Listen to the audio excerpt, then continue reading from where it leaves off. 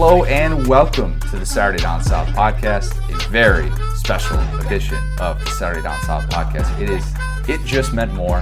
This is our second edition of this. Today, number 9 Florida, number 1 LSU, 2007, Death Valley, at night. I have chills just saying that, Marler. I think you do too. All right, so we were talking about this off air, and it was like just how awesome this is because I remember exactly where I was watching this game. It was at my buddy Sean Harrell, who doesn't listen to the podcast. It was his 21st birthday, and Uncle Chris had just gotten a pretty substantial student loan check in that I didn't understand wasn't real money, and threw a massive party at our apartment in Milledgeville. And I just remember my buddy who's like next to me all the time is Aaron Clark, who's a massive LSU fan. He was not having any fun, I will say that, for most of the night. This game is kind of one of those best games to not be a fan for. Yeah. This is quintessential SEC. When I think of like peak regular season SEC football, like two teams competing for a national championship, you've got Tebow, you've got this team that's like defensively dominant.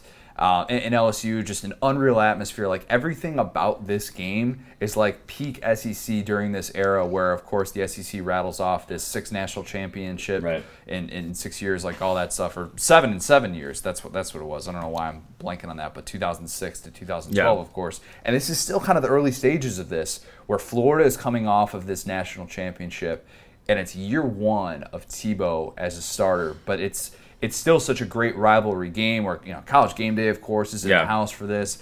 This was their 3rd straight time facing off as top 15 teams, which is pretty amazing to think about. Like in a rivalry that doesn't happen that much. I mean, I don't know many rivalries in college football that have a streak like that. Even like Ohio State, Michigan doesn't even have a current streak like that. Well, yeah, because Michigan sucks.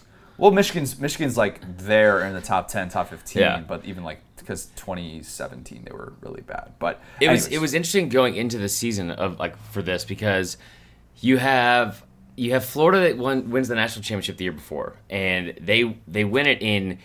And people don't really remember this, like the start of the SEC's dominance of that whole stretch run. Like this is when that whole narrative was built. Like I grew up around this and like watching it my whole life. You didn't hear people like Keith Jackson and Vern Lundquist or I think Todd Blackledge was with them too, like back in the day at CBS. You didn't hear them have that whole narrative like this is the SEC, it's the toughest conference in the country, it's the best players in the country. You just didn't hear that.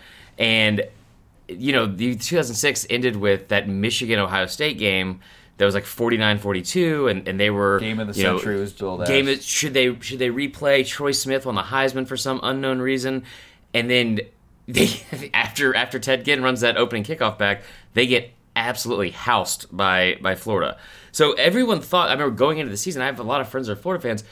Yeah, you know what? Like, this is the start of, like, when are they going to lose? Like, how are they going to lose? Because, Chris Leak was great and all, blah, blah, blah, but we have Tim Tebow now.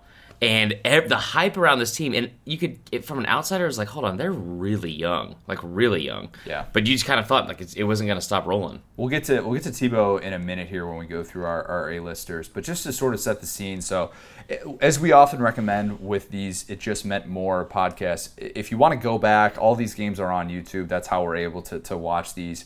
And many of you who are listening to this know how this game played out with LSU pulling off an epic comeback at the end, down a couple scores in the 4th quarter. Matt Flynn, Jacob Hester kind of rallied the troops. And they're able to pull. What a great sentence that is. What a great sentence that is. There's a lot of star power in this game, but it's funny you say that because remember the first one we did, it was like, man, Amari Cooper and Eddie Lacy and then like Todd Gurley, and you're like, dude, Jacob Hester and Matt Flynn put the team on their back.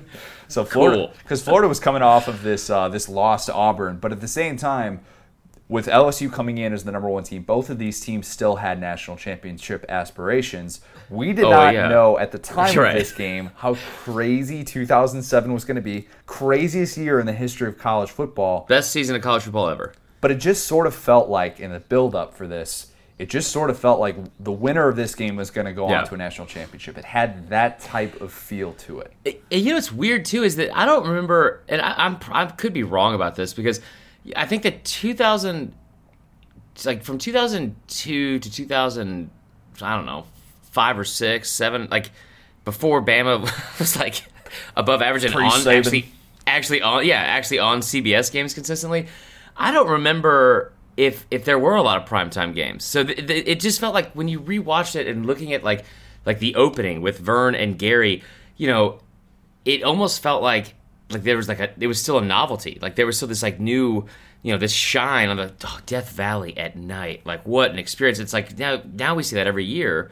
But it seemed pretty cool. We'll get to this. So my favorite line of the broadcast, I'll just say it right now. When Vern opens with LSU football on a Saturday night, there's nothing quite like it in all of college football. Just the perfect set the scene atmosphere where they do the crowd shots and the place is just going absolutely bananas. Like Death Valley at night, if you want a perfect example of it, this game, everybody was ready to go, and the Tebow stuff coming in definitely played a factor. This wasn't just your typical Florida team. It's the fact that it's the defending national champions. It's Tebow, who is just growing more and more popular, and his legend is growing by the week. This, of course, being his Heisman season. Let's get into the Tebow talk because he's Hold on, I do want to say the one thing. We got sirens, baby. It's about to be a good episode. Let's go. So I do want to say the thing about Death Valley, and I'm not saying this in a rude way. I think that just maybe specifically like for me, like as a Bama fan, and like that game, the Bama LSU game at night that's been the same for like 8 straight years, right? And so like I'm used to that narrative being brought up, and the whole thing about like Death Valley at night. I feel like this was like one of the first times that with a national broadcast it was on display. And what was cool about this is a great rivalry. Like when people talk about the cross divisional rivalries, and this one's almost always brought up, like we have to play Florida every year, we have to play LSU. That sucks. But as a fan, please don't ever change this because I love this game. And they're talking about how like we think of LSU as such a dominant program now. They bring up the point. This is the first time in decades they were ranked number 1. First time since 1959. Right, which is when they won when Billy Cannon won the Heisman. So it's like it's a massive stretch. You think about LSU history, and people forget about how kind of like average that program was, but like it's also 10 years since the last time they played this rivalry in Baton Rouge. You just took all of my I forgot about this notes. That was all right there. No, so like I remember those things. Like because the 97 game was when Florida was coming off the national championship. They had the number 1 team in the country, and then they get upset, and it was like I just remember Steve Spurrier being like, "What in the hell just happened?" Because LSU wasn't good. They had Kevin Falk, and that was it. And Cecil the Diesel. Anyway. Sorry for ruining the broadcast. Let's start with our A-listers. The biggest A-lister in college football in the 21st century, Tim Tebow.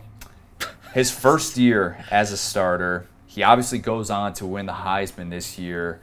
And, I just looking back and watching some of the plays that he makes in this game, because his passing numbers are not that great. He was like 12 of 26. He threw for a couple scores, but just not the most efficient day. Had like 67 yards rushing, whatever it was. There are some great Tebow moments in this game. So, by the way, 3rd and 1 with Tebow is an automatic. They should just move the chains. Connor, they ran the same damn play for 4 years. Doesn't matter. The only team that ever stopped it was Ole Miss in 2008 when they beat him in that early game. Tebow has that first touchdown pass, and afterwards, there's the CBS cameras catch him, and it looks like he's he's pushing buttons on his hand, and then he goes up to like hold his hand up to his ear like he's holding a cell phone. Gary Danielson has no idea what's going on. Has no clue. Has no concept idea. Of that was the best part of the actually. What did he say? He's like letting the LSU fans know that he's here, like he's writing on paper or something like that. And it's like no, that's not what happened. So what happened was, and Tebow has since told this story. Yeah, LSU fans got a hold of his cell phone number, and they called him 24/7, round the clock that week. And Tebow, thankfully for him, he had just gotten in the previous Christmas, he got a Razr phone. Like his brother bought him a Razr phone for Christmas. So that was the first phone where you could really see the number on the outside of it and screen calls to be able to not answer them. So all that week, Tebow was just getting calls nonstop from LSU fans, and they're like giving him death threats, and they're doing everything you could possibly do. And so Tebow is obviously playing up to that, and he's obviously like saying something along the lines of like, "Hey, give me a call now," like something like that.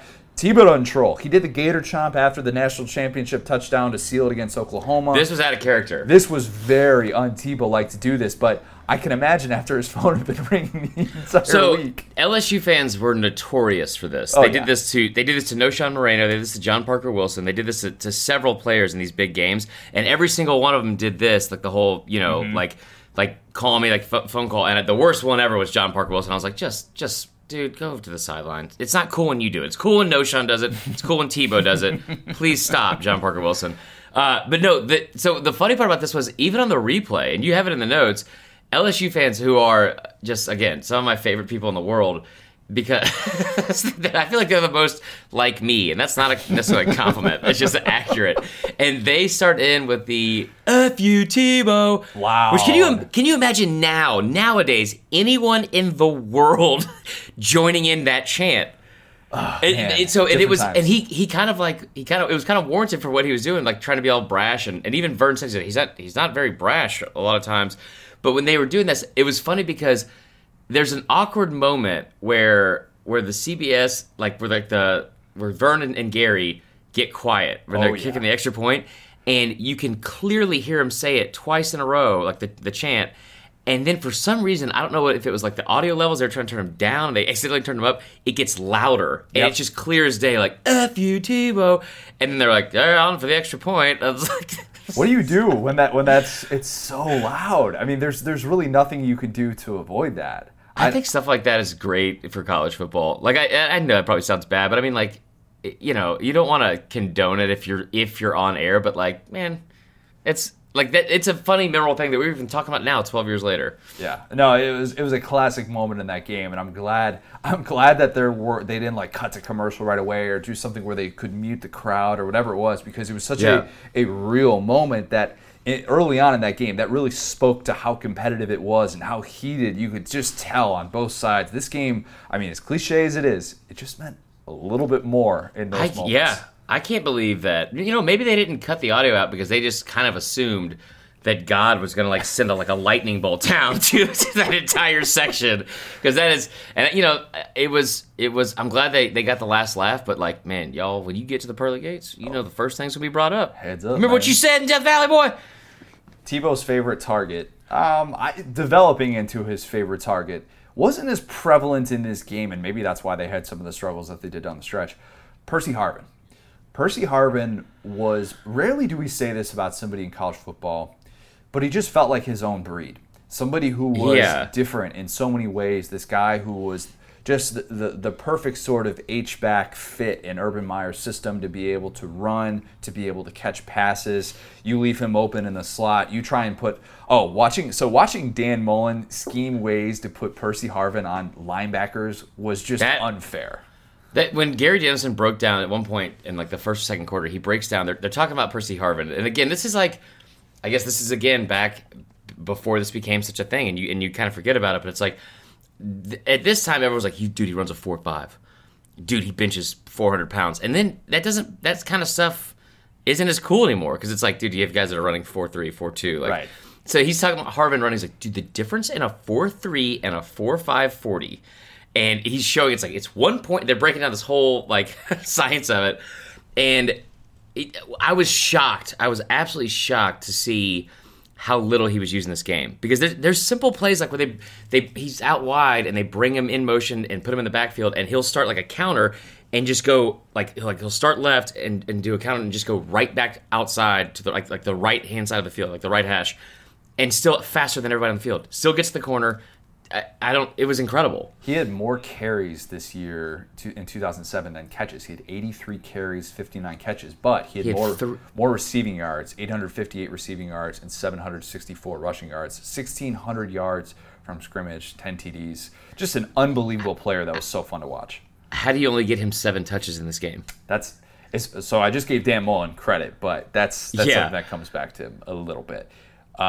Another star in this game, we're going to talk more of Percy Harvin later, even though his role in this game didn't necessarily warrant a ton of attention. But how about Brandon Spikes? So you didn't get the sense from watching the broadcast that he was this big time star yet. He had a huge year in 2007, 131 tackles, 16 TFLs, and he was clearly like the dude on the Florida defense. But you didn't get the sense necessarily early on from watching this game because of probably all the attention that was on Glenn Dorsey in the LSU defense, and he was kind of the main guy that was talked about. But Brandon Spike's still just a problem to deal with. I don't know if you remember like those old NCAA video games, but Brandon Spikes was just unfair when you could just. No, but I remember him playing real football. Well, I mean, like those are some of my memories of him. I'm like, just give me Brandon Spikes on defense, and I'll just sack the quarterback every time. When he was recruited too, like, and that's one thing we'll talk about, like some of like the rosters and stuff like that. We talk about the cast, like. I remember these recruiting classes from Florida specifically because LSU, most of their guys were like early Doucette was on the team, who's like one of the top players in the country. But out in this game. Right. Ryan Perilou. Oh, yeah. Trying to think. Like there's just a lot of big Terrence Tolliver was a 5-star. You had talent all over the field that were like Keelan Williams. But just a lot of like guys for LSU, but they were kind of coming off, especially when you talk about like the early Doucette and Ryan Perilou, they were kind of like in the latter half of their career. Florida's team had just come off the number 1 recruiting class the year before and the number 2 recruiting class before that with 8 5-stars, and it's starting the first part of these like super classes that they were signing with, and you know Tebow and Brandon Spikes both 5-stars, and you have like your alpha on offense, your alpha on defense, and that was like a big deal coming in there, and it was. he wasn't a star yet, but I remember like if you were around Florida fans, like there was so much hype around both of those guys. Oh, absolutely. So we've got 2 stars on LSU. First, let's do Glenn Dorsey because as we just talked about, he was the guy in the broadcast. This matchup was billed as this like almost like a Dorsey versus Tebow moment. Yes. And at very different stages of their career because Dorsey was going to become a top 5 pick in the draft after this season, but he was the consensus like, all right, this dude's an All-American. He's going to be special at the next level. He went 5th overall in 2008, but he didn't quite have the NFL career that I thought he would, admittedly. Glenn Dorsey is the Trent Richardson. He is the greatest. He's a in the last 25 years, he's one of the best SEC football players to ever play in the last 25 years. He's a generational type guy in the conference. And I don't know what happened in the NFL, but he's one of the most dominant players I've ever seen on defense. Yeah, only 7 career sacks in the NFL. Yeah. He played 8 seasons too, but dealt with some injuries later on in his career. It just never quite worked out. Right. I think he got changed scheme wise like right after he got to Kansas City. Yeah, he did. And he moved from tackle to end. Things just didn't quite go his way. And right. It was surprising because the way he was talked about in this game, we're like, oh my gosh, this guy's he's gonna be like the next dominant defensive tackle in the NFL, and he's gonna make 10 Pro Bowls. Well, it's not just the way they talked about it either, because it is the way he played. Like this season, like I remember watching as like this whole LSU was on the CBS 3:30 game every single week, like just every single week, and he was dominant from the start of the year to the finish of the year. It was incredible. Even for people in the Midwest who didn't follow college football that much, they knew Glenn Dorsey. I cannot believe this next person is listed as the star. Okay, so let's get to our guy, Jacob Hester, because he was in a starring role in this game. He was in a starring role in this season. Had a 1,000-yard season, 12 touchdowns.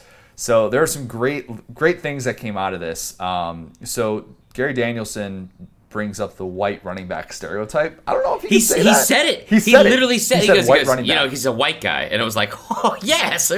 Say it, Gary. And he, I don't know if Gary could get away with that in 2019. Absolutely not. But no. I picked up on that. PETA would call. So then he backed up. He's like, but he's not the white stereotype or whatever because he benches 430. He runs a 4.5. And then they were talking about, because like his wife was in the stands, and they were talking about, oh, he might be old, but he's not slow. It's like, come on, man. You can't say that. He benches 430 and runs a 4.5. So he's not. I mean, that was awesome. Now I will say, part of this game reminded me of, and I don't want this to come off as like political or more than any kind of like. I don't want it to come off as like more than anything than just what I'm saying right now. Okay, there's like not a lot. Are you about to be racist? Yeah, I am. I'm going to say that as college football fans or people in general seem, and maybe it's just the way the TV broadcast does it, but like they seem to gravitate more towards making a star out of average to above average guys. That if they're white, like I don't know why, but like, yeah, I remember Tim Tebow was not the best player on this team. Like, Percy Harvin shouldn't have gotten 7 touches. But, like, all you heard about the entire year was people like Hester and Tebow. And it's like, I don't... It was cool, but I remember how, like it became almost like ad nauseum at the end of the year. Like, oh, my God, there's no way this guy is better than, this person on his own team. That's what I'm saying. Okay, so some personal bias that needs to be thrown out there. I love Jacob Hester. He's been, like, extremely good to us. Yeah. He's, like, so right before we were doing this, I sent him a text. I'm like, hey, this is a sick brag. Give me some nuggets here. Give me some good nuggets for stuff that happened in this game. Yeah. And because watching it during it, you're like, early on, you're kind of like, all right, they've got a crowded backfield. They use Hester, but he's a feature back, but not like a Leonard Fournette type player. Obviously, Nobody's saying that. But as the game goes on, you realize just why he's so good and why he's gotten to this point in his career. Because all of these runs where he's just like falling forward, and my respect for him watching this game grew so much because of how much Les Miles trusted him in these 4th and 1 situations, which they were in constantly. Les Miles goes 5 for 5 on 4th and 1, including the second effort that he had on 4th and 1 when they're down 24-21, 7 minutes left in the game. Yeah. And he needed the second effort. He got hit in the backfield, and somehow he gets a first down. I'm not saying that Hester wasn't a great back. He was a good back, and he had a great season that year. I'm just saying the Vern Lundquist wow, that whole thing. It's overused for players that are like in this setting. I could understand that. That's what I'm saying. The first down that he picks up with 2 minutes left on 4th and 1, where they didn't even kick a field goal. Because they're like, you know what, our kicker is horrible. It was a Bama-like move to go for it in that spot. Okay, first off, no, it was not. It was not a Bama-like move. Well, they had the bad kicking, so they're like, okay, we got to avoid that at all costs. Let's move into the director's part here, because it's the next part of like. Wait, I got nuggets that I want to share about. Okay, go ahead. Hester. So, the game-winning touchdown that he scores. Spoiler alert. Jacob Hester scores the game-winning touchdown, and he's laying on the ground there. He's laying on the ground in this like perfect scene that just kind of captures the moment. What a dogfight this game really was. Yeah. So Hester told me that, because I texted him, I'm like, you were definitely concussed with that. There's no doubt in my mind, because they show him on the bench afterwards, and he has the helmet off, and he's like, kind of looks like he's in a little bit of a daze. He said that he faked an injury because there was an equipment issue, and he just laid on the ground, but they didn't want to burn the timeout because it's the last 90 seconds of the game, whatever it was, and they just basically told him like, hey, just like continue to lay on the ground. We're gonna milk this. This is an injury. We're gonna make it look like this. He walks off like he's trying to shake the cobwebs out a little bit, but he sells it really well. So it looks like he had no idea where he was. But you're at this time in football where, like, I remember growing up around this, and my dad and grandpa always saying stuff like, "Oh, he got his bail wrong." Like, no, he is in trouble, guys. Like, that is a concussion, and that's what I thought was going on. Like, man, he got his bail wrung. Yeah, that was the worst. Little, like, pinch neck or nerve in your neck. Yeah, that was incredible to watch. So the other thing two other things that Hester said. So one, apparently before that play, Matt Flynn comes into the huddle, the game-winning touchdown that Hester scored. Matt Flynn comes into the huddle and says, you know what the play is, line up and put the ball in the end zone. Hester said that was pretty cool. Only time that happened in his career like that. And so for Flynn to say something like that really just obviously kind of speaks to how important that whole drive was. And so that, like, Hester obviously, it looked like he was shot out of a cannon on that run. I mean, really, so he did. Straight up the middle. And like, in this whole drive, like, again, we'll get to part of this later, it's a 15-play drive. Epic drive. Over 8.5 minutes, like, to end the game. And one thing that I was you look at this game, it's like 28-24, it's like a pretty high scoring game, kind of, and like you felt like there was more offense. And then I remember watching it, and I remembered how awful it was to watch an LSU offense under Les Miles. And it was like, and honestly, Florida didn't look that great on offense, like, especially on their stats in the second half, especially.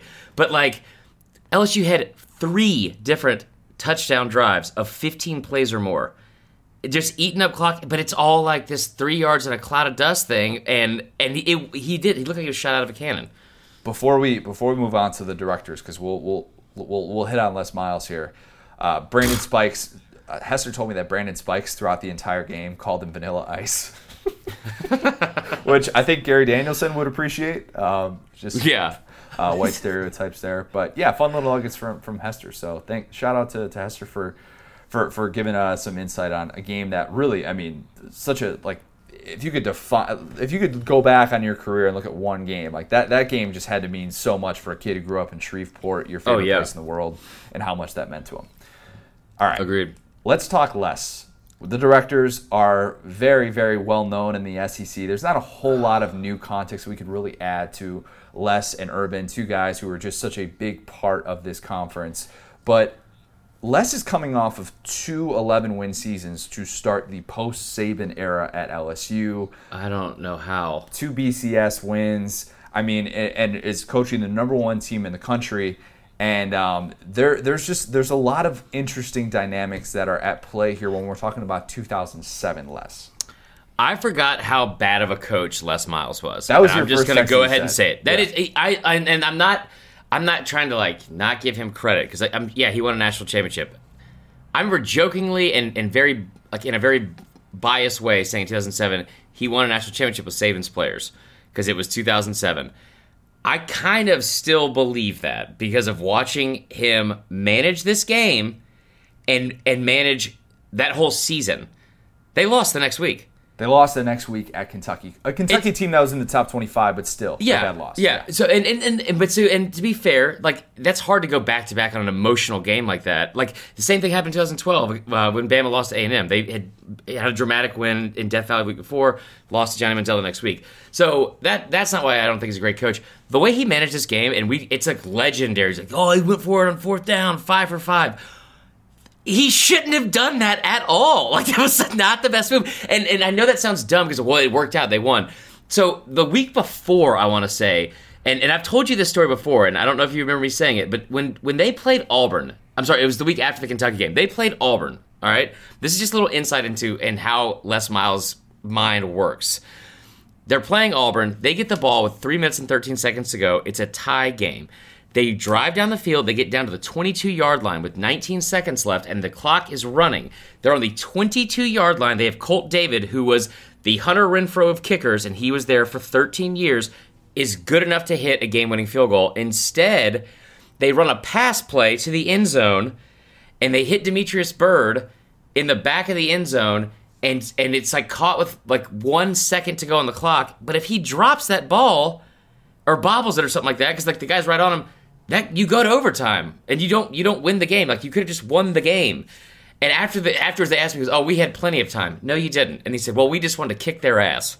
That was his actual reaction instead of winning a football game. And it was weird to me because it's like there is something to be said about being gutsy and about the bravado and believing in your team being able to get 1 yard. But there's also something to be said to going out there and making the decisions to put your team in the best position to actually win a game. And he routinely didn't do that this game. But I think the takeaway from watching this game is Les just outcoached Urban. And Les no, he did not. But I think that's because when you go for when you get the 5 of 5 on 4th down and you're watching the way that this game finished. And the fact that, like, this team, I think you would look at this LSU team on paper and say, well, we know what Florida became, and Florida was still so young, but you would still probably look at that Florida team and go, they are the more talented team. They should be able to beat LSU on a given day, and when Florida's ahead like that, the fact that LSU is able to rally back, that I'm not saying that that's necessarily fair and that's like, that's all on Les Miles, he deserves 100% of the credit, but that's the way these things often get spun. So, As somebody that watched this season unfold in this game, I still have the mindset even now, Florida became more talented, but no, LSU was the more talented team. I know early Doucette wasn't on the field, when you have Terrence Tolliver and you have Ryan Perilou and you have Keelan Williams and Jacob Hester and that offensive line and that the defense especially. So they had seven first team All-SEC players that year. They had 7 guys drafted on the team. LSU is a more talented team. What I'm saying specifically is Urban outcoached him in this game, and this is not even about the 4th down things. This is stuff like with 10 minutes to go in the 4th quarter, when Brandon James seemingly steps out of bounds. You're down 10 points, right? That review took forever, by the way. That review did take forever. Maybe they were down only 3 points, but he challenges where he stepped out of bounds, and they were going over it. And it's like it's not a turnover. It's not is it a first down, or it's not something that had a huge impact on how the game would play out. He might have stepped out of bounds inside the 20 or inside the 25. It was a difference of 9 yards, and he was risking his final timeout, which, by the way, he only had one timeout left in the second half of this game with 10 minutes to go in the fourth quarter. Like, it was, sure, he's a riverboat gambler, but it was so stupid. It's so dumb.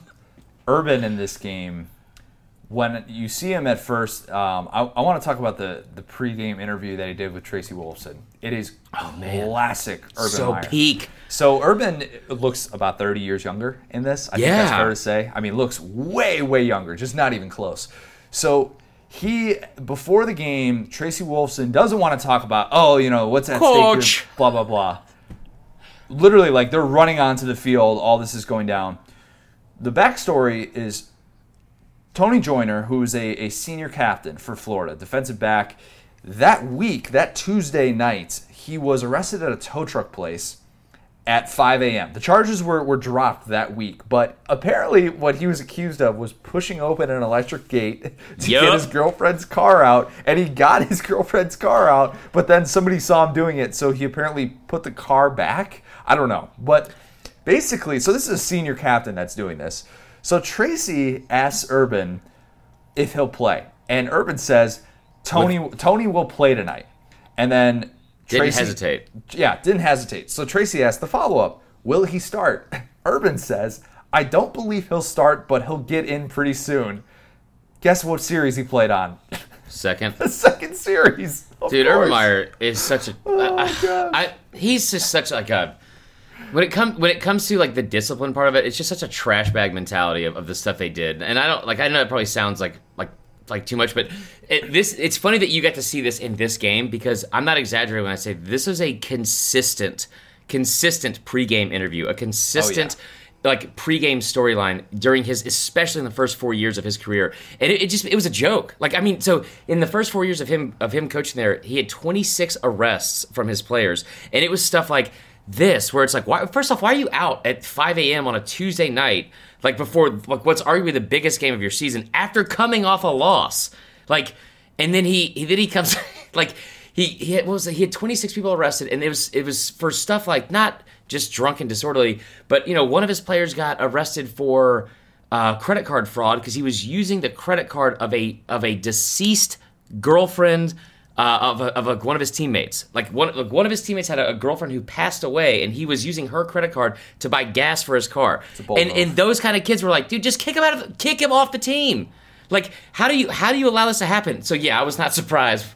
I don't know who Tony Joyner was, but I was not surprised. Like, oh yeah, he's gonna play. Basically, just like all the FU, the middle finger to any kind of like authority or morals and stuff like that we know about him now. Was in full display. I just love that Urban said, I don't believe he'll start. Like, you don't know. Okay, all right. Thanks, Urban. Thanks for telling the truth. Really appreciate that. We're way to keep your secrets tied down. We're going to find out in 30 seconds. Oh, and by the way, your defensive backfield, you're loaded with talent. So, Hayden, I mean, I know he's a senior, but like, come on. Yeah. One last thing on the directors. That we usually don't talk about coordinators as much in this game. Oh, no, we need to, though. What a great matchup. Bo Pelini's defense against Dan Mullen's offense. Bo Pelini was in great, rare form in this game. There was a moment where there was that hit on the sideline. Ali Highsmith hit Tebow late. That was bad. It was a dumb hit, but he hit it. Well, he hit him low. He hit him low as Tebow was going out of bounds. Just like easy flag. Like 2 flags were thrown right there on the sideline. But it was on the LSU sideline. And Les and Bo Pelini just go absolutely nuts. I mean, I thought Bo was gonna hit the ref. And I'm wondering. I'm like, what in the world are they doing? This is the most obvious thing ever. How are they arguing this so much? It was the dumbest play. And they were on both sides of the official. Like that is the most surrounding him. Bo Pelini, like, there's people that get mad and you're scared of because they look like they're gonna hit you or they're yelling at you and they're intimidating. Bo Pelini is scary because he looks like the kind of person that's like, What's something I could grab in here? Oh, there's a toothpick. I'm gonna kill you with this toothpick. Yeah. Like he would just pick. He doesn't seem sane, is what I'm saying. But what was not talked about at all was the fact that, and I saw it just from looking at the sidelines. We always talk about this Saban coaching tree, and this guy, are all head coaches now. on that sideline under Urban Meyer, you had Steve Adazio, who became or still is the head coach at Boston College. You had Charlie Strong, you had Dan Mullen, you had Bo Pelini.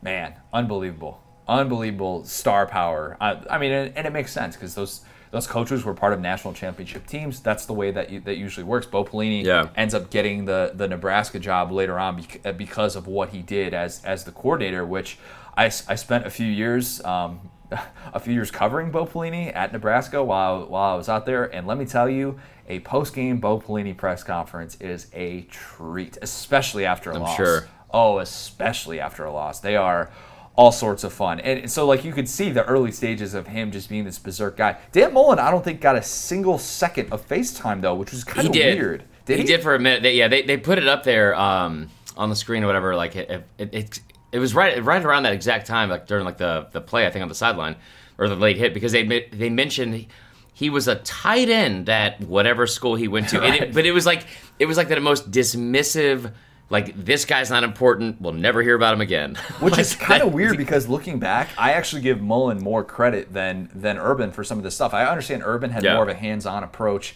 in this offense, but I think kind of looking back, we're like, Dan Mullen knew what he was doing.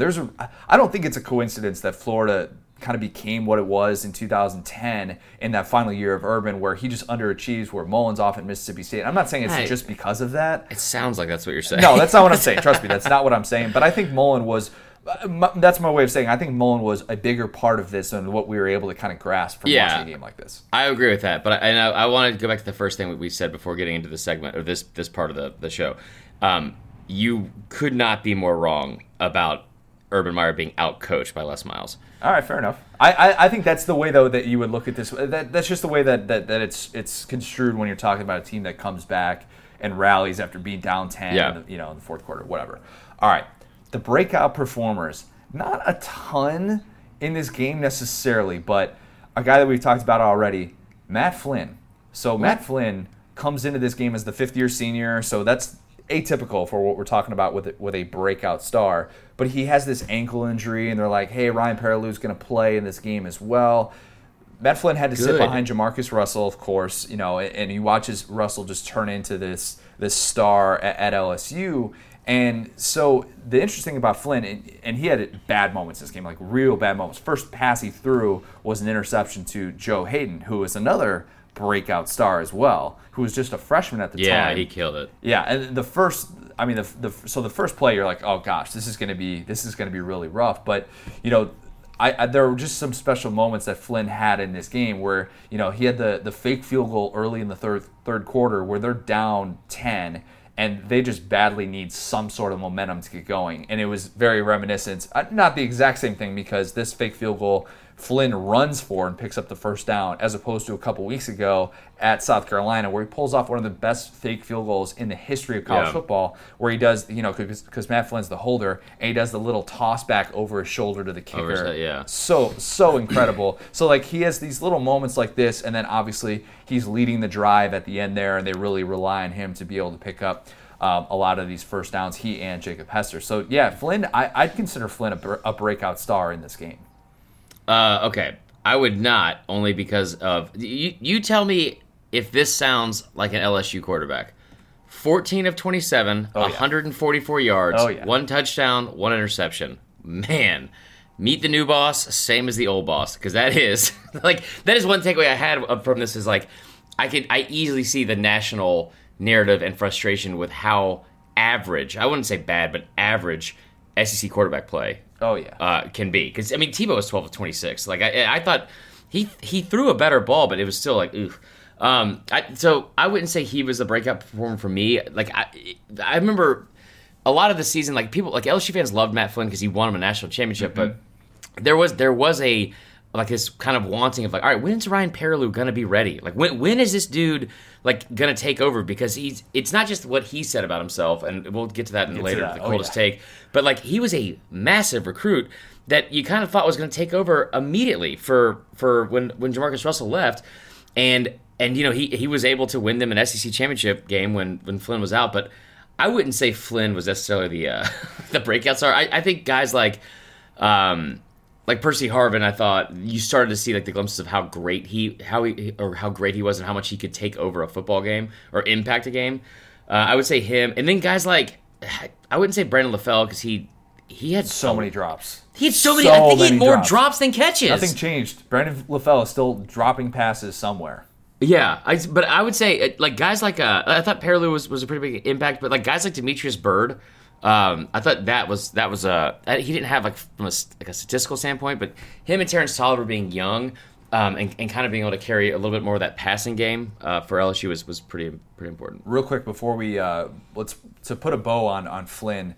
The LSU runs the 2-quarterback system in this game, and Gary Danielson keeps calling it modern football. And he's calling it that, which is weird, so strange looking back on it. He's calling it that because obviously Florida won a national championship with Chris Leak and Tim Tebow using this 2-quarterback system. And so it looks like LSU is just part of this wave of the future type deal with having Ryan Perilou and Matt Flynn in this game. And they keep, he keeps rotating him in, and he's pretty much using Ryan Perilou in the Tebow-like role when they get in the red zone, and it's mostly in running situations. But it's so weird looking back and hearing Danielson keep saying, I think he says modern football 5 or 6 times in this game, and you're like, wait a minute, this was actually more the exception than the rule. Florida had a very special situation, but just strange to look back and think that was once thought of as like modern thinking.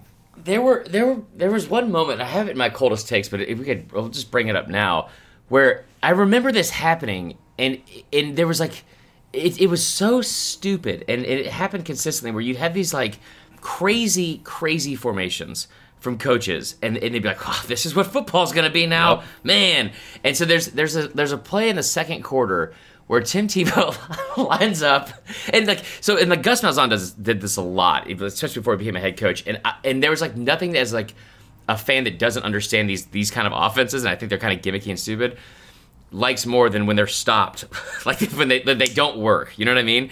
And so they line up, and there's one offensive lineman in front of Tebow. Tebow's in the shotgun. All 4 other offensive linemen are as far out as they can be to the right hash of the field, and then there's like a receiver in the slot, right. A receiver where the right guard should be, or right tackle should be, and then there's like a tight end and another receiver on the far left hash, and it's like, what? And Vernon goes, wow, look at this!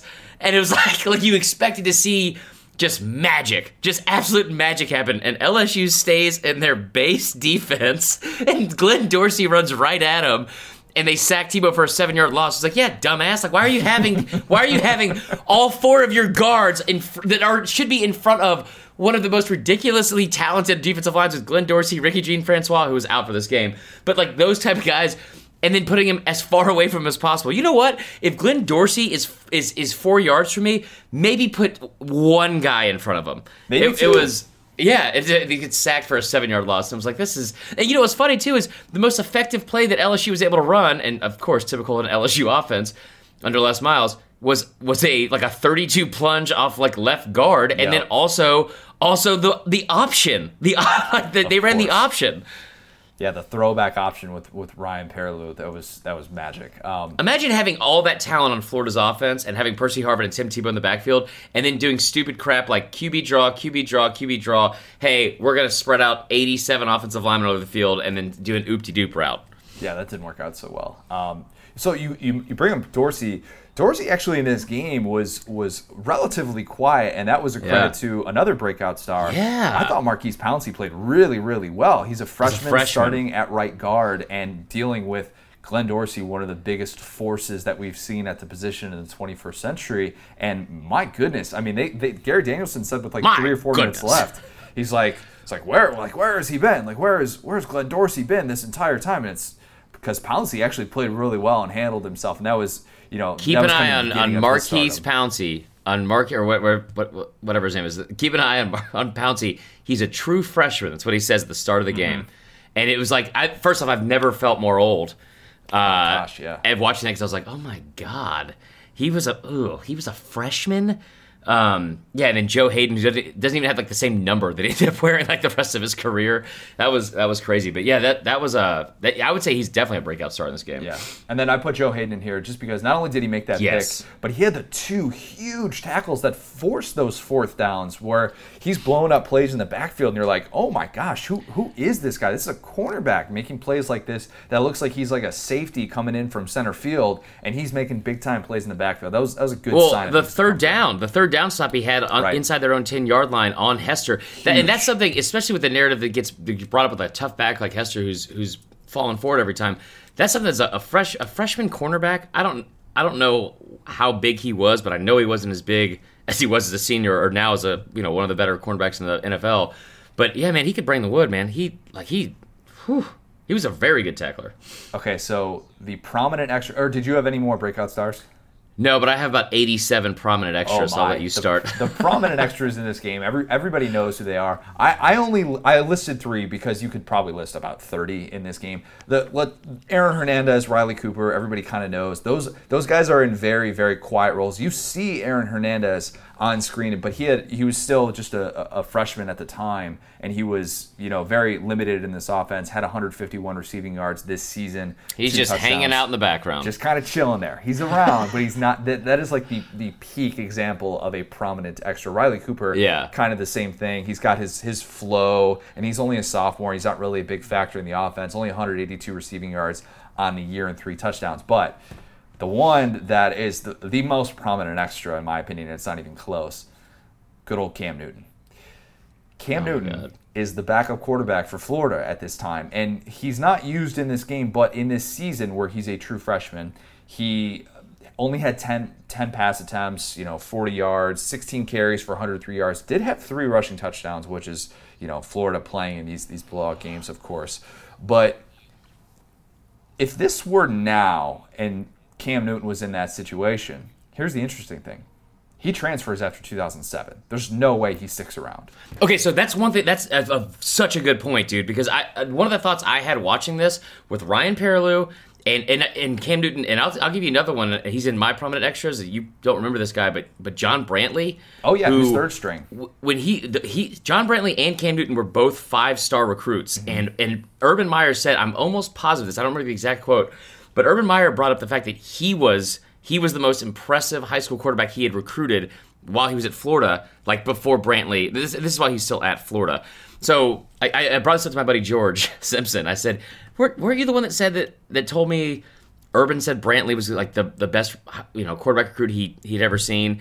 And he said, yeah, I'm pretty sure he said that, but he also was a liar. So but it was my biggest takeaway was like, if the transfer portal was a thing now, then all of them, all the backups would have been gone. Oh yeah. So, but the thing that was different about then, of course, Florida was coming, as we said, off this national title where they used the 2 quarterback system. And if you're Cam, you're probably thinking to yourself, all right, maybe I can carve out the Tim Tebow-like role. But with only 1 year of difference between the 2 of them, Cam would have looked and been like, all right, Tebow just finished his sophomore year where he won the Heisman. And this guy, I don't think he's necessarily and I'm better than him. Yeah, maybe there is a little bit of that, but you're looking at the situation, Cam would have transferred, and so then he would have never stolen a laptop in November of 2008, and then Cam's story is just way, I'm glad you way brought different. that up, Connor. He would have never stolen a laptop that he then wrote his initials in whiteout on as they were knocking on his door, and then thrown it out the window of a 2-story building that he was in. Silk. Exactly. So also would have probably one of the things that's forgotten about is, again, this is a 5-star recruit, and he was listed as an athlete. He obviously played quarterback in high school, but Bark Richt famously told him he was going to be a tight end at Georgia. Gosh. So, but yeah, that is. So I'm going to get to my prominent extras, and I know they're different than yours because you did yours the correct way, and I listed off every single. Because so for me, it's like I get the way you did it is the more efficient and better way to do it. I just, for me, it's like somebody that remembers all these recruiting classes, remembers all these games, and the people that ended up having big impacts later. I was blown away by the people that, like on the Bama-Georgia one, we talked about, all the players that ended up going, getting drafted from Georgia's defense, and there's all these guys that became like big stars. This was similar, but like not on the NFL level. It's like way more for just like the SEC level. They were legitimate stars though. But like guys like Trenton Holiday, I forgot was on this team. The little 5'8", 5'7". He's pretty active in this, relatively active in this game, I think. Like I noticed Trenton Holiday was a huge player in the SEC that year. Like I mean, like because you didn't have guys that were as fast as Trenton Holiday, man. He was like a jet, I think he said Early Doucette, like I said, is not in the game. Ryan Perrilloux that was crazy. Chad Jones was a big one, and I don't know if you remember the story with Chad Jones, but Chad Jones was a massive recruit that thought was going to go in like the top 1 or 2 rounds of the Major League Baseball draft. Ended up going to LSU as a 5-star defensive back, and also playing baseball there. And he had a horrific car accident years later and into his career, but he was supposed to be special. Like he was going to be like the next guy. And he played a little bit in this game. He was a freshman All-American that season. But Chad Jones was big. And then we have Chad Jones. People like Chevis Jackson. I forgot about Craig Stelz, man. Ooh, Craig Stelz is very active in this game. He basically had 11 tackles by the end of the first quarter. You're like, okay. He's an All-SEC guy, and that was, I mean. So then you have guys like for Florida, which you almost had to stop listing it off because it was crazy, and a lot of them are this early in the stage of their career. But I forgot about Bubba Caldwell, Andre Caldwell. I think that's how they refer to him as Bubba Caldwell. Maybe I feel like they've had a Callaway or a Caldwell on every single team at receiver for like the last 15 years. Yeah, that's fair. No, but then you have guys like you said, like the Aaron Hernandez thing. So Tate Casey, who's a kid I played baseball with. He was on one of my summer teams. He was like one of the top national recruits to play baseball. He's like, I'm going to play tight end at Florida. And he was from Texas. I thought that was, and he was the one that caught the famous jump pass from Tebow. Oh, that's right. Yeah, they showed that, of course, a bazillion times. Yeah. So I thought that was kind of interesting. And then just stuff like that LSU backfield, and you have Keyshawn Moore, who leads the team in rushing in this game, which is shocking when you have guys like Brandon James, Emmanuel Moody, Chris Rainey. That was kind of surprising to me. And then those receivers and the defensive line. And one thing we forget about with this defense, because we heard so much about the defense for LSU, there's guys that were on that Florida team that were like Carlos Dunlap and then Derek Harvey, who Derek Harvey blocked 3 field goals in one game against South Carolina in 2006. Gosh. Just absolute freaks that just didn't, you just don't see that they don't do stuff like that anymore. I think that's all of mine. I think you could probably keep going for like 5 minutes or 10 minutes. The receivers alone. It's unbelievable. Yes, prominent extras. But before we talk about the story arc of this game, let's tell you guys about. Let's take a quick break. We're going to talk about our Facebook group, which is sponsoring It Just Meant More. Want to take a quick second and give a shout out to our Facebook group. Yes, the Saturday Down South podcast Facebook group is sponsoring It Just Meant More. That is the place where we are throwing out good discussion topics, where we're posting the podcast, or we're just having a lot of fun, as Marler likes to do, as many of you know. If you have not joined our Facebook group yet, make sure you do that. We want to continue to grow our Facebook community, especially now. We're doing 2 podcasts a week now, so that is the place to be. You want to ask a fourth and wrong question, make sure that it gets answered. Make sure that you sign up for our Facebook page. Make sure that you tell your friends about it, tell your parents, tell your girlfriends, tell your boyfriends, tell your whoever, tell your pets. I don't know if your pet has a Facebook. A lot of pets do these days. Kind of creeps me out, but anyway, just get them to our Facebook group right now. All right, back to the podcast. Your favorite line from the broadcast with Vern and Gary was what? Okay, so this is tough because there's a couple of them that are like my coldest takes and my favorite line because they were so dumb. There's some crossover there. Yeah, so there was a line from Gary Danielson that I thought was pretty good. I'm gonna say 2. He's had a quote. He said, "It's not for the faint of heart. If you want to win a national championship, someone's got to knock you in the chin a couple times, and you got to get up off the canvas." And I thought that was so fitting because he said couple of times. And I know he didn't mean it with any kind of subversive way, but obviously this becomes the first team and the last team that, besides 1941 Alabama, that claimed the national championship. This is the last team that has had 2 losses and won a national championship.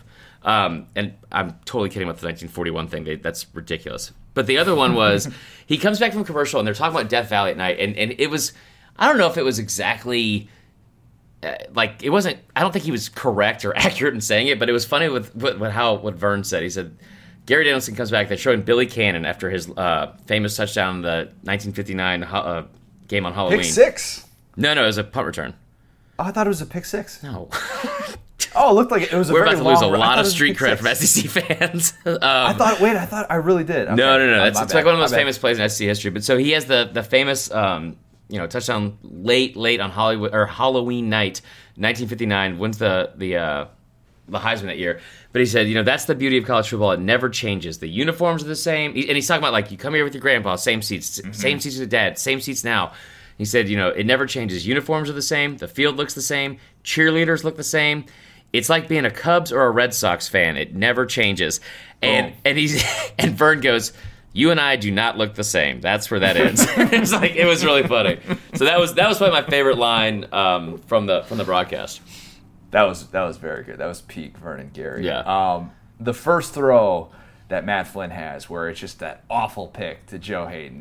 I can't remember. Was it LaFell that he threw it behind? I can't remember, but it was just a terrible throw on a quick slant that should have been an easy first down. And Gary Danielson goes, this is just a woeful throw from Matt Flynn. Just a woeful throw. Just shreds him on the first play. It was pretty bad. But, like, Gary being, who he is, he's going to be very honest. And then I already said before that LSU football on a Saturday night, there's nothing quite like it in all of college football, that Vern opened the broadcast with. The other one was just this so is good. When Florida takes the 24-14 lead, it's this long touchdown pass to Cornelius Ingram where Tebow just hits him wide open, and there's just nobody near him in the same galaxy. And so what happened was Craig Steltz, who we brought up before as one of the prominent extras, he bit on the fake receiver screen, which Dan Mullen doing his thing, I think that was. Just this incredible answer from Florida where they make it a 24-14 game, and the crowd was previously going crazy because, as we found out, Jim Harbaugh's Stanford team had upset USC. One of the biggest upsets in college football history. Uncle Chris gambling line here. There was a 41-point underdog. And Stanford won that game at USC. So LSU fans are going nuts. They're like, it's a 3-point game. Everything's going our way, blah, blah, blah. And then Tebow hits Cornelius Ingram on this long touchdown pass. And then they're looking at the replay, and Gary goes, he looked like the first guy out for practice. He was so wide open on that throw. He really did. It's unbelievable. I spit up my beer.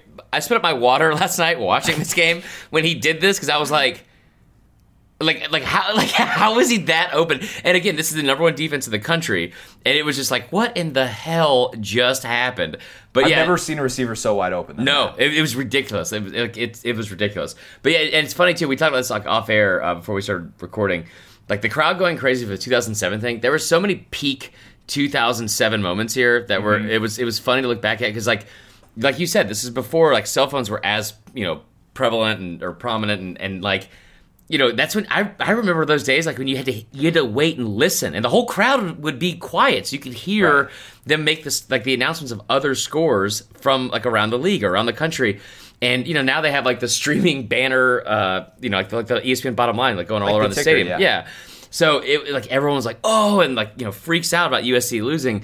And then I remember them flashing up the rankings. And again, we talked about that 2007 season, like, and he makes the comment, he's like, wow. Because also another great quote was, what a great moment for Ron Zook today.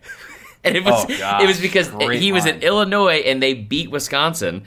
Who was number 5 in the country. Right. And then like, so the number 3 team, so the number 2 team lost, the number 3 team was Cal somehow, and they're on a bye. The number 4 team, I don't know. And then, so South Florida was number 6, and he says, wow, South Florida's going to be the top 5. South Florida got up to number 2 in the country. Which is just so peak 2000. Missouri was ranked number 1 at one point during the season. Because if you weren't ranked number 1 or number 2 in the country in 2007, your team should have forfeited. Everybody.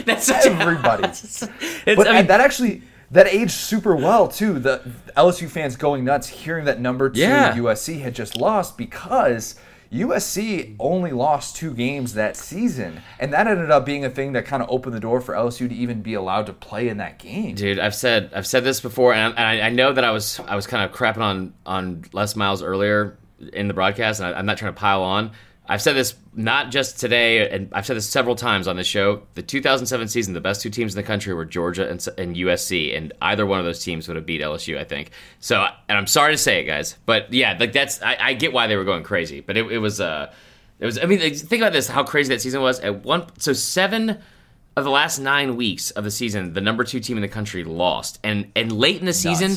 Missouri and Kansas were playing, and that was the game I talked about, the game day sign, where somebody just started banging up a giant cupcake next to Mangino's fat face. That was Missouri-Kansas was 2-3. And somehow found a way. Right. What a year. Illinois went to the Rose Bowl that year. Oh, like, yeah. What? Who was the running back? Merriweather? No, it was oh, wow. Why am I blanking? Mendenhall. Rashard Mendenhall, yeah, that's right. Yeah. But that year was just so nuts. And like that week was just such a perfect example. Yeah. And so it's kind of cool to go back, because if this were 2019, everybody's following along on their phone, or they're looking up at the stadium. It's a more subdued cheer than like, oh, everybody finds out at this nuts. One moment because Stanford scored the game-winning touchdown at the very end. Right. So great moment. Coldest take from the broadcast. There are some good candidates here. What did you have? Oh, coldest take? Oh, man. I got several, but there's one in particular. So the look at this from Vern about that stupid play. So when Tebow scores late in the first half, it goes up 17-7, and they are just all over Tebow. And it only got worse as the season went on, because this is a 9-4 team, but he scores 55 touchdowns, right? And Gary Danielson says, "Not since Vince Young have I seen a quarterback control a game like this." I mean, said it multiple times. And Vince Young was a senior. This guy's a sophomore. First off, Gary, Vince Young, like, I don't know why he said not since Vince, like, it was like way back. It was 2 years ago. It was 2 years ago. And by the way, yeah, you're going to get cold taked hard, because it's the first half. It's 17-7. They're in complete control at this point.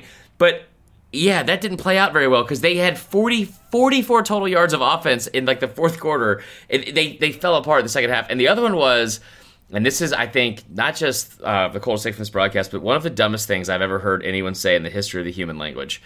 Whoa. When Les Miles converts the fourth down, there's 1 minute and 47 seconds to go, and that is the fourth down where they could have kicked a field goal to tie the game. Now, to be fair, they had missed 2 field goals in this game. So maybe Colt David was not feeling himself. No, but they're like it's like a 23-yard field goal. So he says, "Oh man, Nick Saban who if they win this game?" What? I was going to get to that later. Yep, I was going to get to that later. Yeah, Gary had some rough ones in this game. Nick Saban who? The one that I wanted to talk about on the top of the broadcast, I like the YouTube clips where they show kind of the pregame studio action. Yeah.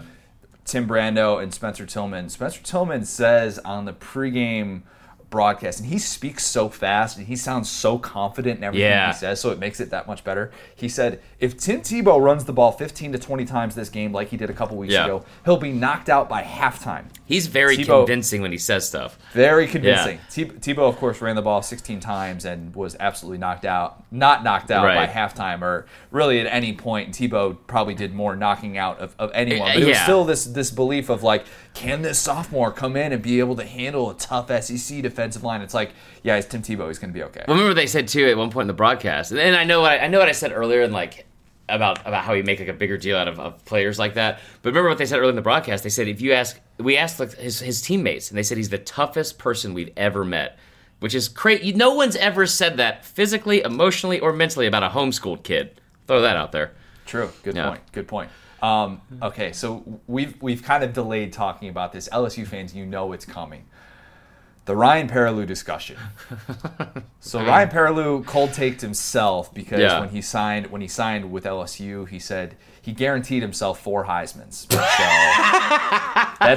that's a bold move. Archie Griffin would probably look at that and be like, just try and get 2, and then we'll talk.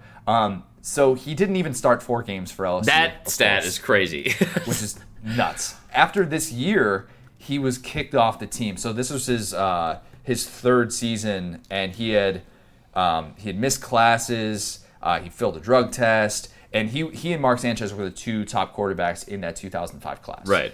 As you talked about earlier, everybody expected him to take over for Jamarcus Russell. They're waiting on him to just be the guy. So the cold take isn't necessarily just Ryan Perlew, though I guess it kind of is. Yeah. But it's the quote that Gary had about him. So he said, after one of these runs where he makes a nice, like, he was probably running an option or something like that, or it was like one of those where he makes like a nice little 6-yard gain and he kind of flashes the potential. Maybe it was even the touchdown run that he had in this game where he was used in a very Tebow-like role. So Danielson says, I would also say that he's as good as advertised. He is going to be a spectacular player, and no matter what happens this year, if he plays more or not, he'll be ready to be a feature player next year. And then he wasn't on the team next year. Yeah, that's craziness. I mean, I will say, like, tough. From a talent standpoint, that kid was talented. It may like just get your blank together and that's it. But also, like, yeah, if you can't beat out Matt Flynn, like, dude, man. Anyway, poor Matt Flynn. Yeah.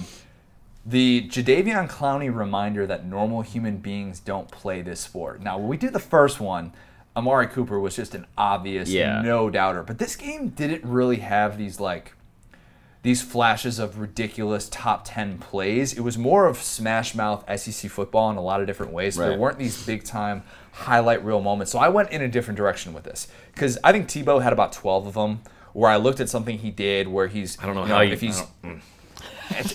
At his size, at 250 pounds, whatever he is, running a 4.7. Yeah, making some of the moves that he did in the open field, though, like where he had the second touchdown. So it was the touchdown run where he kind of made like that like nice move at the end and just up the middle of the field where he saw single coverage and he just ran it right up the gut and got into the end zone.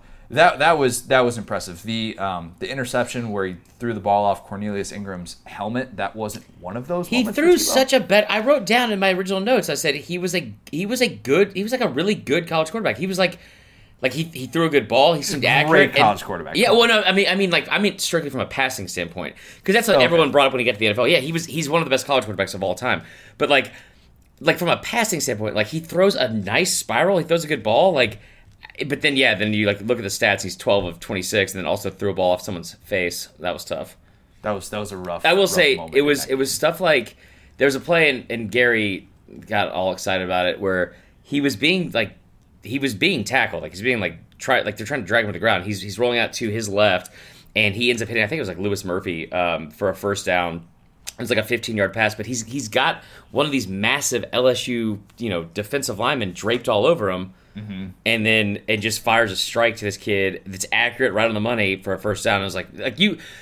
As much as I made the joke earlier about how like we build up these players to be more than they are, sometimes if they're white, like Tebow is the stuff he does physically is stupid. It's unreal. Yeah. It's absolutely amazing watching this. Yeah. So I would say Tebow had those moments. And then, like I said, I thought Hester had a lot of moments in this game where like he's picking up the 4th and 1 plays where he just gets blown up in the backfield. And an average human being is demolished on this play, is probably depleted on some of these plays. Right. And the leg drive that Hester has in this game, if you're a college or a high school football coach and you're trying to show your running backs what leg drive is, you flip on the film and watch what Jacob Hester did in these key moments, because he was unbelievable and just keeping those legs churning and being able to get that every last inch was going to count on those plays. And that's superhuman in itself to be able to have that kind of will to do that. I agree. And I'll say you didn't see it as much in this game, but I'll say guys like Trent and Holiday who are like, world-class speed, that kind of thing. Like Harvin for me is the one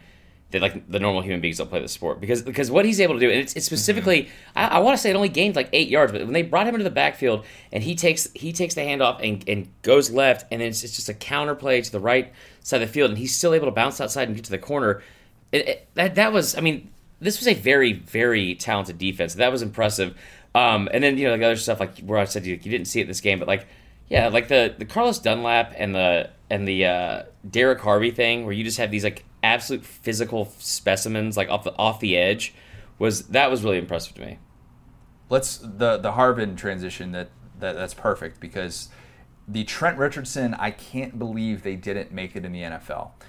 I understand that Harvin had like a decent, he had an okay NFL career. He won Rookie of the Year, which I kind of forget that, but I thought he was going to change the NFL. I thought he was going to be one of those guys that makes a ton of Pro Bowls. It's just this do-it-all, like play for a long time, Hall of Fame type player. And those first 4 years, like you look back, he's actually like pretty decent, but he never had that 1,000-yard season. After his first 4 years of his career, where he's dealing with migraines and stuff like that, which he became known for, he only played in 21 more NFL games, which is nuts. He was just nuts. He's not built the same way, and he didn't have the same college career. But this is like a Reggie Bush type of generational athlete. And like I remember in the 2008 SEC championship game, he was out for that. No, wait, he was not out for that game. Maybe it was 2009. I thought he was. No, maybe it was 2009. Yeah. Yeah. So I remember, maybe it was 2008. I don't remember. I thought he scored the game-winning touchdown in 2008. But I remember at some point he was on the sidelines and he was just in his jersey, and he's not a big dude. Like, it doesn't seem like it. Like, on the field, his 5'11" maybe. Yeah, but his biceps were massive, and I was like, he's like a pretty big dude. I didn't know that. And somebody, like a buddy of mine who's a Florida fan, was like, yeah, he benches like 425 pounds. I was like, what? Like, he was a physical freak. I'll say for mine, it's Glenn Dorsey. Yeah, that is like the defensive Trent Richardson. Like, I've as somebody that's like has watched this game for or watched SEC games for a long time. I don't remember. I don't want to say it's like Manti Te'o, where he it was like disappointing at the next level, or even like Te'o was like the national championship game, but. There are a few players that are as decorated as him defensively ever, from his position. You know what I mean? And so I was just shocked. Like, that is. If you ask me today, I would still stand by it. Like, that is, in the past 25, 30 years, that is one of the best. If you were making an All SEC team from that time, he's easily on the 4-man front on the defensive line.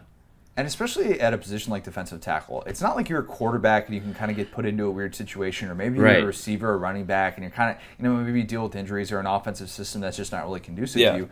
A defensive tackle, it's just mano-a-mano, you're lining up. I thought that guy was going to be able to have success in one-on-one matchups in the NFL. He played for 8 years too, and he had his tackle numbers weren't bad for his position, but I'm talking from like a dominant standpoint. Like, I thought he was going to take over. I did too, and that's why he was the 5th overall pick. But yeah, I think he played on like 2 different playoff teams, but never really became that force that we expected to see. Okay, so hold on, I want to say one more thing real quick.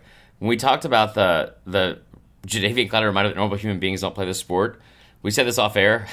Just one of the very first thing I remember that you're watching the game, I'll blurt out stuff. I'm like, oh, that guy was from this high school, or this guy did this, and just stuff that I watched this game yesterday, 12 years later, sitting there with Allie on the couch, and they said, talking about the starting offensive line for LSU, and it was like Herman Brown, and I was like, that guy was the biggest baby ever born in the state of Louisiana, and she was like, what? And I was like, yeah, he was 15 pounds, 14 ounces, and she's like, are you serious? And I was like, and so we look it up, and sure enough, he was like, I don't know how or why I remember that, but to this day, I still remember that. See, that's one of those things that you say as like a little factoid while you're sitting with your significant other. Yeah. And then they say to you, but you can't remember like my mom's name or exactly. something like that. And then it's a tough look and you have to kind of walk that back. Sorry, Margaret. Yeah, sorry about that. Okay, the thing that you didn't know or remember. I say didn't know or remember until rewatching this game. Most of these things I didn't know, because if we're being 100% honest, so you provided the context of where you were when you're watching this game.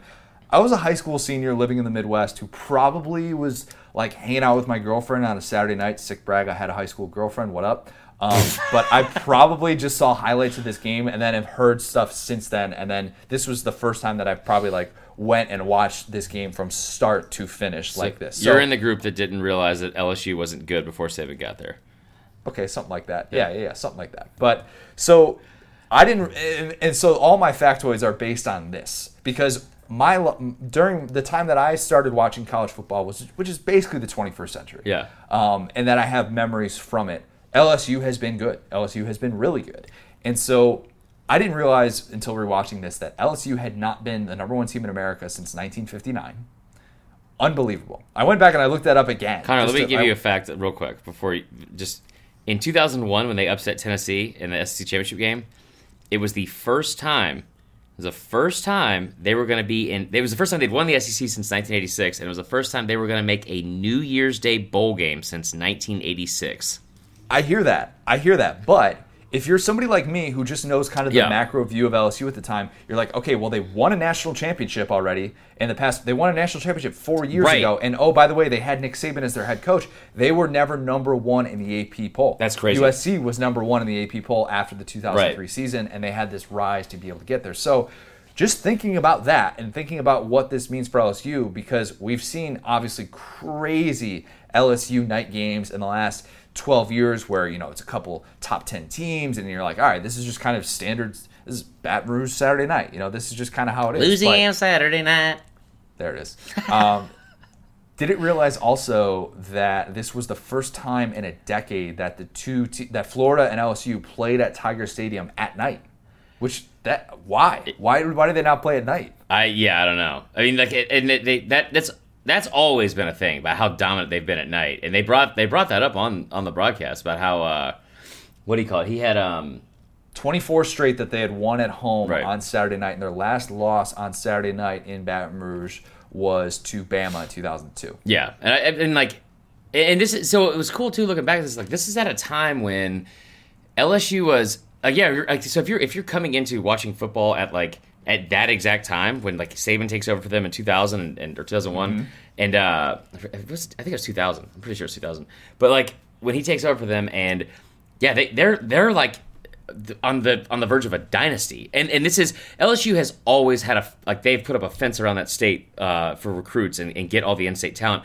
But this is back when you had some guys that from a national standpoint, like the Paraloo thing, and other guys that were big recruits everywhere. Like Xavier Carter. I remember Xavier Carter coming out. I thought he was going to be the best player ever in college football. He was a dual threat guy, or actually they play receiver. But they were on one of the best programs in the country. But you forget that. You forget watching for somebody like me, and I'm sure I don't have memories of LSU being bad. And I know that I don't think LSU weird. Fans have a memory of that either somehow. I know. There's probably a lot who don't. It's kind of crazy to think. There are people in college right now who maybe grew up in the state of Louisiana who, this is their childhood, they look back at moments like this, and for me, that's growing up with the 90s Bulls. That 6 of the first 8 years of my life, I got to watch NBA win a championship. And so for LSU fans who are currently going to college right now, these are kind of those glory days. And that's not to say that they haven't had glory moments in the 12 years since then. Obviously, they've had a ton of success, but you look back on those times and you forget that this come up that LSU was on, and it just in the 2000s decade and what this game kind of symbolized in the whole scheme of things. And I think it's one of those things too, is there's a lot of programs that kind of forget. They think they have a better tradition-rich history than they necessarily do. But this is one of those that is it's better for the sport. I hate when people say it, but it's better for the sport when LSU is good, because it's such a cool, awesome atmosphere, and the fans are so passionate. It's very, I don't want to say it's unlike anything else in college football, but it's pretty close to it. I don't even know what LSU would look like, what Tiger Stadium would look like if it was half full. Is that a thing? Bad thought to yeah, have? I don't even know. The only time I've ever seen it have less than 92,000 drunk people in it is those pictures of Devin White on Daisy May. Oh yeah, shout out R.I.P. Oh, rest in peace, man. That's tough. A little too soon for that one. A little too soon. Did you have anything else for the thing you didn't remember or know until rewatching this? I forgot about how talented both sides were, and I initially put down Florida's team about how talented they were, because this was the first domino to fall. This recruiting class with Tebow and Brandon Spikes and all this, that was the first domino to fall to make sure Saban came to Bama, because Mike Shula, there was a couple guys that were apparently on the fence. The Bama fans felt like they had a really good chance at getting in these recruiting classes with Spikes, and A.J. Jones was one of them, and then obviously Tebow. But I think more than anything, I forgot how some of these recruiting classes that LSU had were just incredible, man. Just early to set. Those were guys that were, when you look at these old Forrest Davis recruiting annuals, the number one player in the Southeast coming out, and they're going to LSU consistently. It is crazy to think about that, and then also to think about the offense that LSU played with. That was just basically like a Wisconsin offense. Oh my God, it was so they were so talented, but it was so frustrating to watch. Okay, Florida earmuffs, because this is tough. When did the losing team blow it? There are some key points in this, because yes, you could easily just say, okay, I thought Florida was going to get a goal line stand before Hester had the game-winning touchdown. You can point to that. That's too easy for me. I look at Florida having the ball up 24-14, and then they turn the ball over on consecutive possessions. Terrible. Cannot do that when you've got number one on the ropes. You're on the road like that. You got a chance to put them away. And you've lost the week before. A field goal. You're right. You're getting right back into the national championship picture.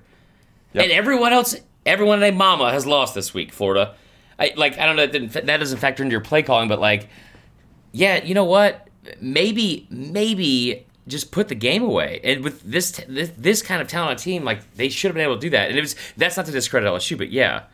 So they had the fumble. Florida has the fumble. I can't remember. Was it? I can't remember the tailback who fumbled, but it's either Moody or Moore, I think. Yeah, and they cough it up, and then LSU goes on a long drive, and then comes up without points. So it's okay, Florida's good. Yeah, Florida's still up 10, and then Tebow throws the ball off Cornelius Ingram's head, and they get the pick, and then it's Spiral, okay, now it's time for LSU. Then that turns into the touchdown drive, and they make it a one-score game after that. But to me, there are some. So you could point to that, and Florida fans are going to say that them blowing it was Urban not calling timeout when LSU was about to score with 90 seconds left, because he essentially wasted 19 seconds they could have had for that last drive, and that's what's easy to forget about that. After Hester scores a touchdown, they only had 1:09 left, which for that offense, the way that it wants to move, that's not necessarily ideal. That's not Tebow's main thing. Yeah. It's not going to break off 25-yard chunks. He's just not that guy.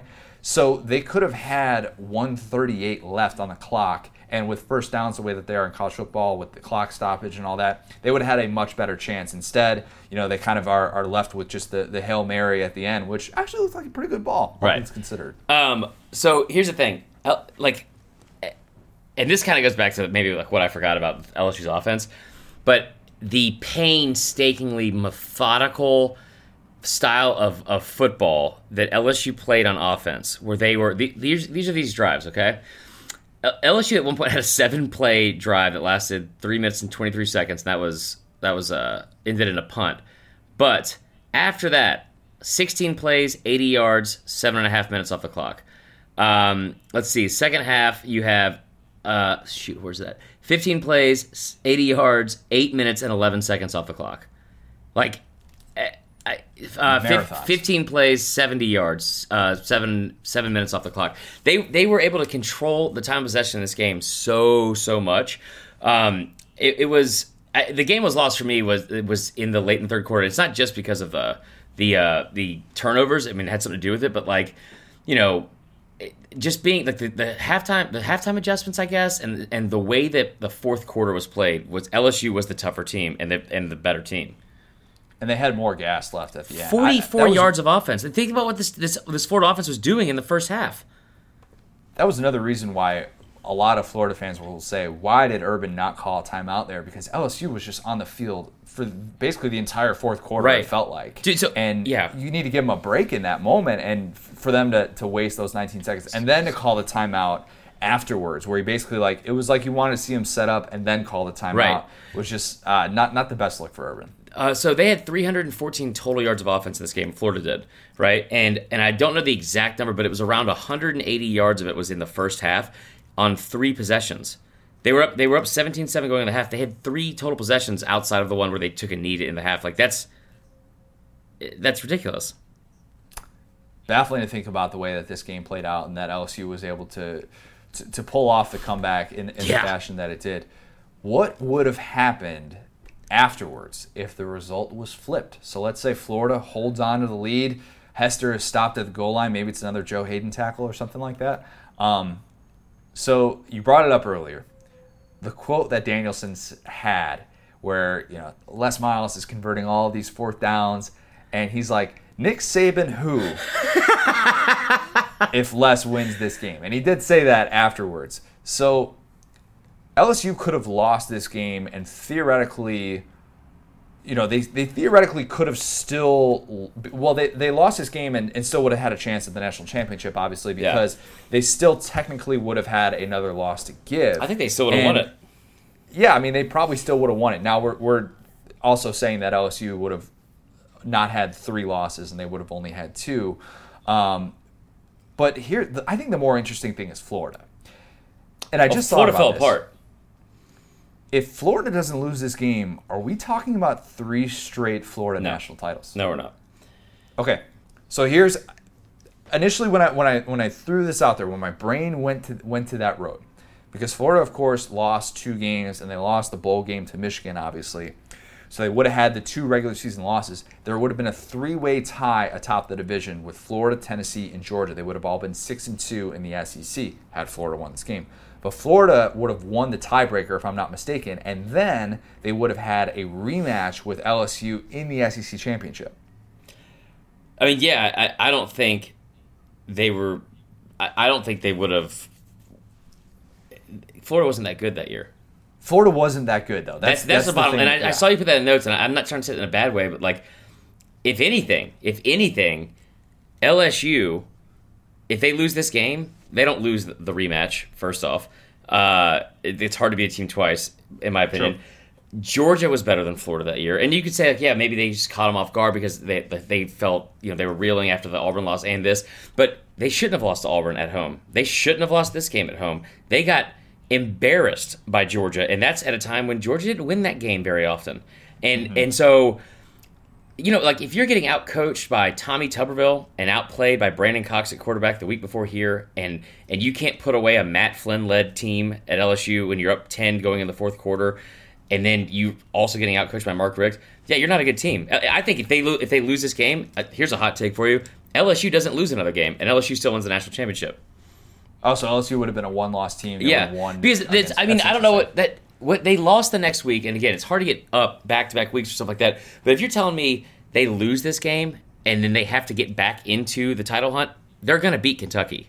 Okay, I know that was a good Kentucky team. Andre Woodson was a fantastic quarterback. They had a lot of talent on that team. They're not going to lose to Kentucky. I don't think they lose that 3 overtime game to Darren McFadden, Arkansas, which is one of the best games I've ever watched in my entire life. Mm-hmm. But yeah, I think it's. I don't think Florida wins the national championship. They were 9-4, dude. Oh, I know. And in hindsight, it's you could. Tebow said coming into that year, he's like, he didn't say this at the time, but he said in hindsight, like looking back, I knew going into that season that we had a lot of issues. We were incredibly young. We had major issues on the defensive side of the ball, and there were just things that I knew I was going to have to do more than I typically did. And of course, that ended up being his best statistical season because of all that he had to do. Here's another interesting Tebow question. Do we ever get the promise if Florida wins this game? Hear me out on this. Hear me out. The promise, of course, comes next season after the Ole Miss loss, where they lose that game at home. Tebow, with all things the way that it played out, Tebow, when he makes the promise, is only 12-5 as a starter at Florida, which is really good, bananas really good to think about because, of course, they were 9-4 in 2007. They start off 3-1 in 2008. Maybe there's not that same motivation because maybe if they are playing for an SEC championship or whatever it is, Tebow's a junior. He already won a national title as a freshman. He had just won the Heisman the year before, but he didn't have necessarily a team success that played out the way that it did. If they had had even more team success, and they had, those first 2 years were just really, really good, is there that same level of urgency for Tebow where he's looking at that, he's thinking, man, I'm only 12-5 as a starter. His legacy is way different, obviously, what happened after that. But does he feel that sense of urgency in that moment if this 2007 season plays out differently? I don't know. You're 12-5. You're a homeschooled kid. You're not mentally tough enough to have that kind of confidence. No, I don't know. I don't know if the promise is made or not. The 12-5 thing is a crazy stat. But this 2007 team, and I said this earlier about the Troy Smith thing with Ohio State in 2006. Darren McFadden was the best player in the country in 2006 from Arkansas. He might have been the best player in the conference in 2007, as you saw in that game where he was able to take over later in the year against LSU. But the reason why this team wasn't very good is because Urban Meyer was a one-trick pony the entire season. And the South Carolina game, Tebow has 7 touchdowns. Who cares? Like you're beating South Carolina. And it just, for me, it was one of those things where you could tell Urban, this offense was great. And Urban Meyer was a fantastic coach, and these were great teams at Florida and crazy talented. But to have that much talent and not figure out a way to utilize guys like Percy Harvin, to utilize guys like, Lewis Murphy, and I wouldn't say Nelson, but like just like Aaron Hernandez. Yeah, but they had guys. They had so much talent on this team, and you can't find a way to piece that together. Where like again, this they were in this game. They could have won this game, and they were a very talented team. And I know it says 9-4. It looks worse because they have a bowl loss to Michigan. Mm-hmm. However, if you are losing games at home to Auburn the week before, and Auburn's a top 15 team, but it's Tommy Tuberville, dude. You have the talent. You have the talent to beat these teams. You're not capable of doing it because of the way you're coaching. He still outcoached Leslie Miles. It is interesting though, considering the high stakes that were at this game and what could have changed, and maybe with LSU too. Because I don't think it changes that much for LSU. Now, if we're talking about LSU being a 3-loss team and they don't make a national championship, that's more interesting when you sit here and try and talk about Les, because obviously this is his title season, and he's able to make it to the 2016 season. But if that was still a thing that's hanging over him, it's different. And 2007's changed the narrative with him in the post-Saban era that we talked about before. And what happens if LSU doesn't win that title, and the angst that they feel, it just feeling like Saban just has their number even more than he actually did. Right. And just to be clear, because I know I might be contradicting myself here when I say that, like, they weren't the LSU, I don't think was the best team at the end of that season, because I thought Georgia and USC were, the way they were beating teams. But what I will say is, and that USC team, man, with like Mark Sanchez and who was the Dwayne Jarrett, I think it was the receiver, and Ray Maluga at linebacker, like, they were really good. The thing with LSU, I think here is I don't think there's as much controversy late, because again, they don't lose to Kentucky. They don't have that blemish on the resume, because no offense, Kentucky fans, but it's still not, even if they're a top 20 team, it still looks bad if you're losing to Kentucky. So I wonder what happens after that. Just a wild 2007. The sliding doors are nuts. It's absolutely crazy. The Rich Rod stuff. If West Virginia wins that final game and they make it to a national championship, like a lot of different things. Pat White, dude. Who was the running back? Was it Noel Devine? Steve Slayton. But Noel Devine was on that team, right?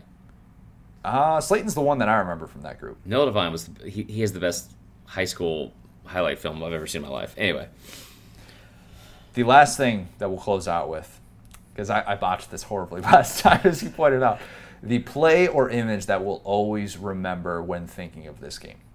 What is it for you?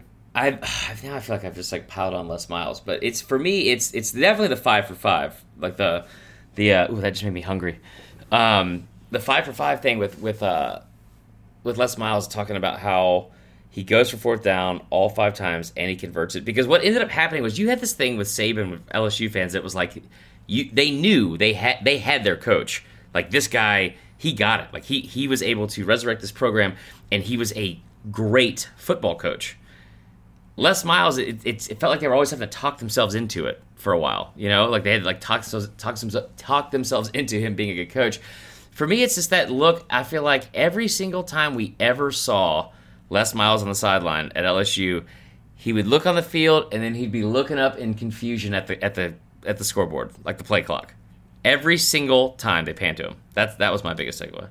Do you think that the way that this played out, where LSU has games like this where they really did play a lot of smash mouth football to be able to come back in this game, and thinking that this style and the way that they could do this, and it didn't matter that they didn't have this All-American at quarterback and they still won a national title with somebody like Matt Flint, like how much do you think that plagued them in the 2010s as offenses changed ahead of the times? Nobody was calling LSU a modern offense. We're finally getting to the point now where LSU is talking about RPOs, and the way that this made them believe we can line up with anybody in the country, no matter what, and just be able to beat them. Yeah, and that's a really good point. Like this, it's interesting looking back and wondering how big of a factor this played, and them saying, you know what, we've done this before. If we get the right pieces together, this is our style, this is our brand of football, this is how we feel like we're going to get to that level of dominance. And of course, after 2007, they weren't quite able to get to that top of the college football mountain. Obviously, 2011 happened, but